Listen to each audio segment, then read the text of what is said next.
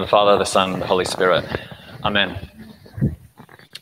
We see in the Gospel and the Epistle today the themes of submission and leadership. St. Paul tells us to obey our church leaders and submit to them. And Christ commands the healed men to submit to the law by showing themselves to the priests. In fact, when we look back at the past few weeks in the three great feasts of the Nativity, the circumcision of Christ, and the baptism in the Jordan, we see that Christ himself shows submission and also a particular expression of leadership. He shows us both how to lead and how to submit to a leader. And we'll be looking at his example for these two key themes. And we start by looking to Jesus' leadership. And really this is summed up by St. Paul in his letter to the Philippians, chapter 2. He says, "Have this mind among yourselves, which is yours in Christ Jesus, who though he was in the form of God, did not count equality with God a thing to be grasped, but emptied himself by taking the form of a servant, being born in the likeness of men. And being found in human form, he humbled himself by becoming obedient to the point of death, even death on a cross." And he expressed this leadership in such ways as washing the disciples' feet, keeping his authority hidden and downplayed, playing with children and focusing on those who are marginalized and disempowered. And in all these instances, we see that he doesn't act in the manner that we would expect of the all-powerful one. Expectations are, in fact, reversed. We see that he truly lives according to what he said of himself, that the Son of Man came not to be served, but to serve, from Mark 10:45. We find a similar vision of leadership in the church, in our leaders. And St. Paul tells us in the epistle today, obey your leaders and submit to them. And the clergy take on Christ's own ministry, this ministry of servant leadership. And we submit to our leaders even as they seek to enact Christ's servant leadership. It's built into the very leadership structure of our church. Some people think we have a pyramid structure, like the state. In the state, you have the people, various kinds of levels of leadership with the head of state at the top. And it's the same with business. You have workers with various levels of middle management with someone like a CEO at the very top once again. Some people think we have a similar thing with the laity at the bottom and then possibly the subdeacons one level up, and then deacon, priest, bishop, and then possibly someone like the patriarch at the very top. However, Metropolitan Anthony Bloom, quoting St. Sophrony of Essex, says that unlike these models, what the church actually has is an inverted pyramid, upside down. And at the point, at the very bottom of the pyramid, is Christ himself.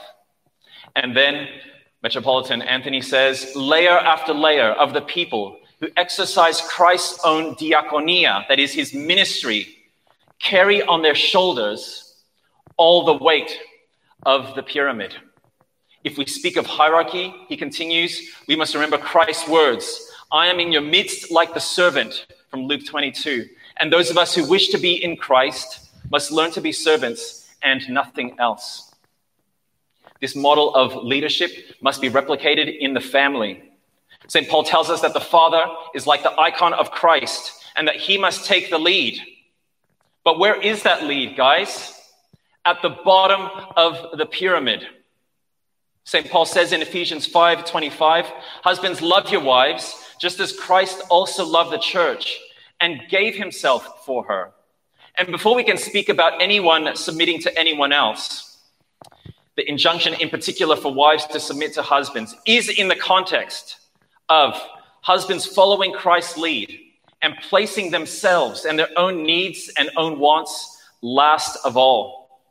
This is radically different to what we see in the world, where sadly men will often abuse their power and dominate in a relationship, or they think that the family exists to serve them and not the other way around. The masculinity that we need in the church is that imitates Christ riding into Jerusalem on a donkey. The Christ who said, "Whoever desires to become great among you, let him become your servant, and whoever desires to be first, let him be your slave."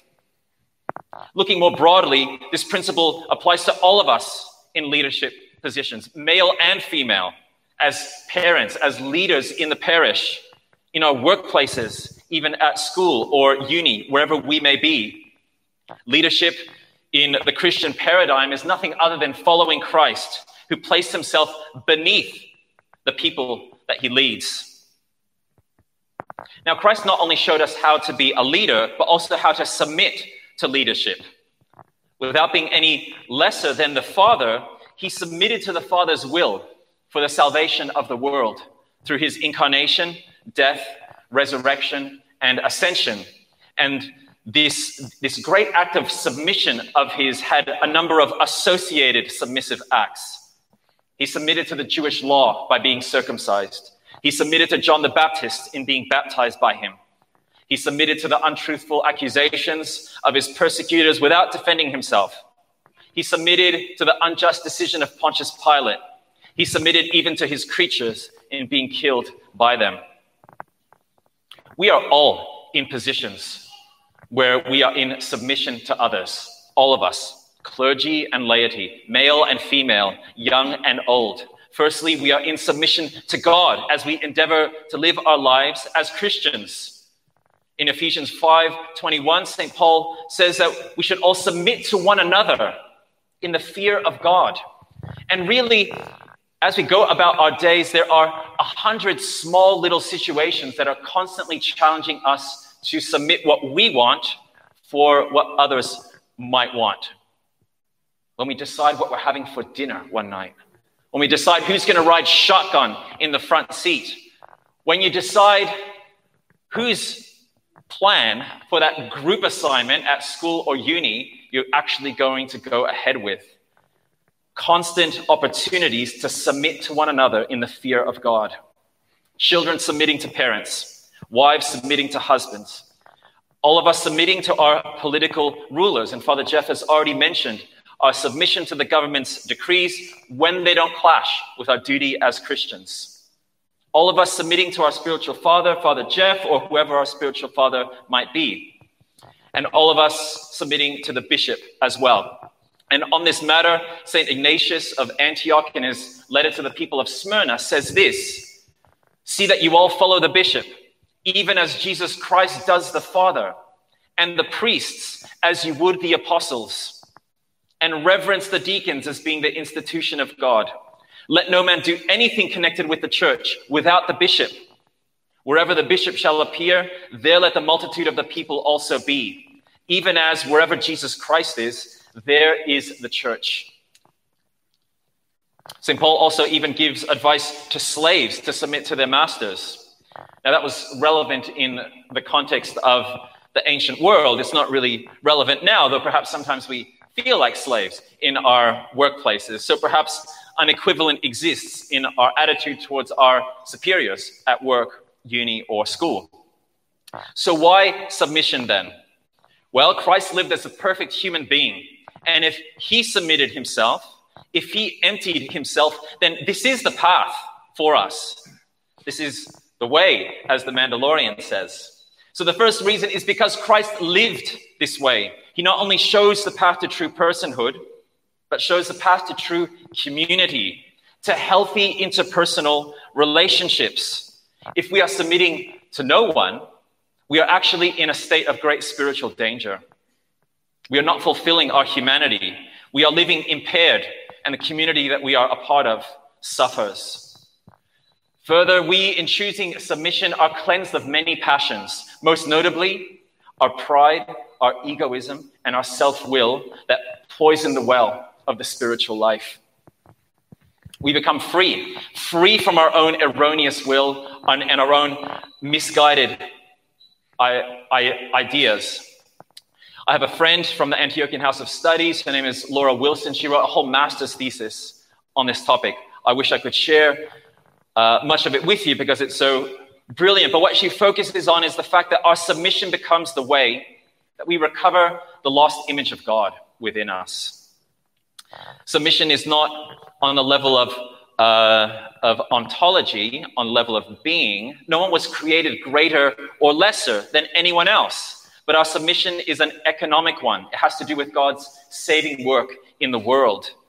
There is no gender superiority in the church. No one is better or any lesser. We submit because it's part of how God is saving us. It's good medicine for us. It's not a matter of inequality. Again, Christ is equal to the Father, yet he voluntarily submits to him. So we have these misconceptions about submission. We think that if we submit ourselves, we will lose out.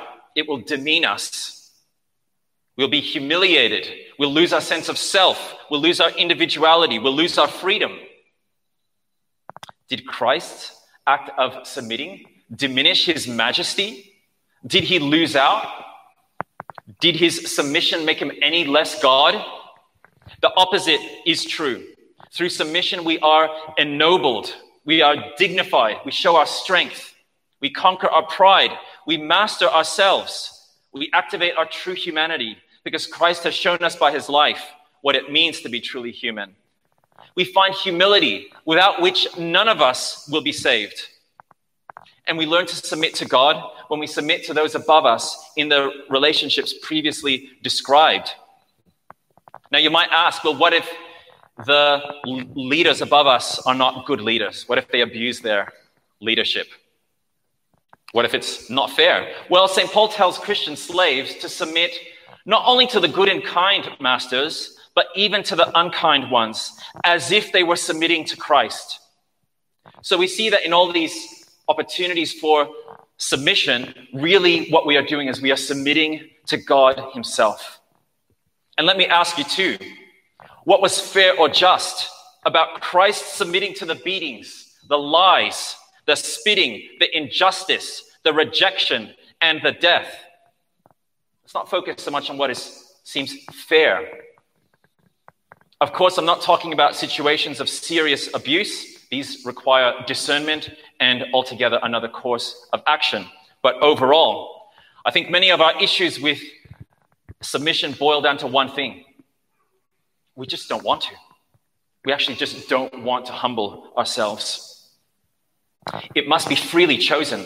This is the key. And the Samaritan leper shows us the correct attitude that we must have in submission.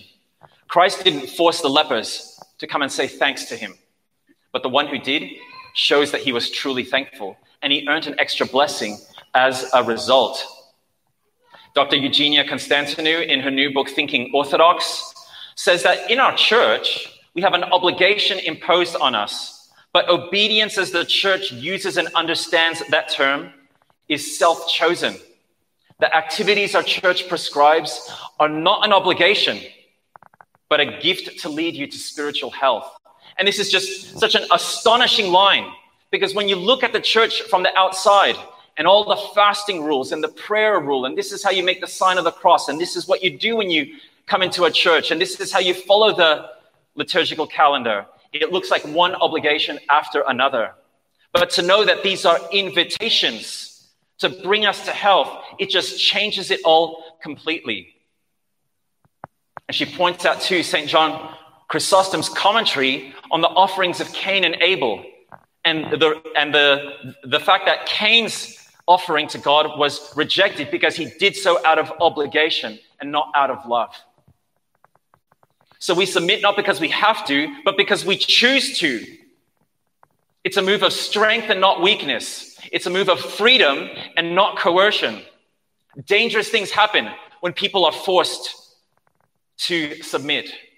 Dostoevsky, in his notes from Underground, has the underground man pointing out that when people have their freedom and their self-determination taken away, they will act against their best interests in order to try to claim some of that freedom back, right?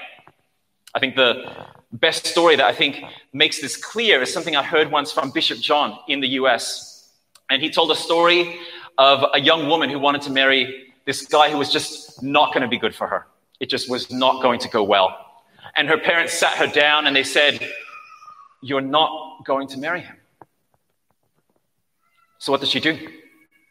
She marries the guy simply because she had no agency, no control, no freedom in the choice, knowing that it wasn't going to be good for her. And I'm sure that we can think of similar kind of situations where people will act against their best interests just to try to claim back some freedom because they've been coerced. And in the world, we find that they get this problem of leadership and submission wrong. We have systems where people are either forced to comply to authorities with authoritarian leaders who often seek their own power and prestige, and people are coerced into submission. Eventually, no matter where this takes place, in the home, in the high school, in the workplace, even on a national level, this leads to resentment, it leads to rebellion, and possibly even revolution. On the opposite end of the spectrum, sometimes people try to set up systems where there are no leaders, no authority, therefore no one has to submit to anything, right? Sounds good on paper. However, what happens here is that the power struggle just goes underground, right? Everyone still secretly wants to assert their own will, and it's just a catastrophe. In the church, we have the solution, and really, just the genius of it, an authority system that places itself beneath those subject to it. When you see leaders who live this out, you actually think, yeah, I would be happy to submit to that person. Because we know that they're not self-interested. And those under authority submitting freely and deliberately to the authorities. And it means that there's peace. There's no resentment because there's been no coercion. It has to be a free choice. So in conclusion, we see that in both his submission to the Father and his leadership in Christ, they're characterized by one thing, his self-emptying, this word that we use, his kenosis. So let me ask you two questions. What is your submission like? Are you emptying yourself like Christ, freely, even happily? And if you're in a position of leadership at school, uni, work, in the family, in the church, in the community, what is your leadership like? Do you likewise see yourself at the bottom of the pyramid? Do you live out the icon of the Good Shepherd, where he's carrying the sheep on his shoulders? He's placed himself beneath the sheep. We need to embody and incarnate what that icon is teaching us. So may we learn more and more how to be a part of this great dance. Leaders sacrificing themselves and seeking the well-being of those entrusted in their care, and those under leadership freely and willingly choosing to submit in humility and trust.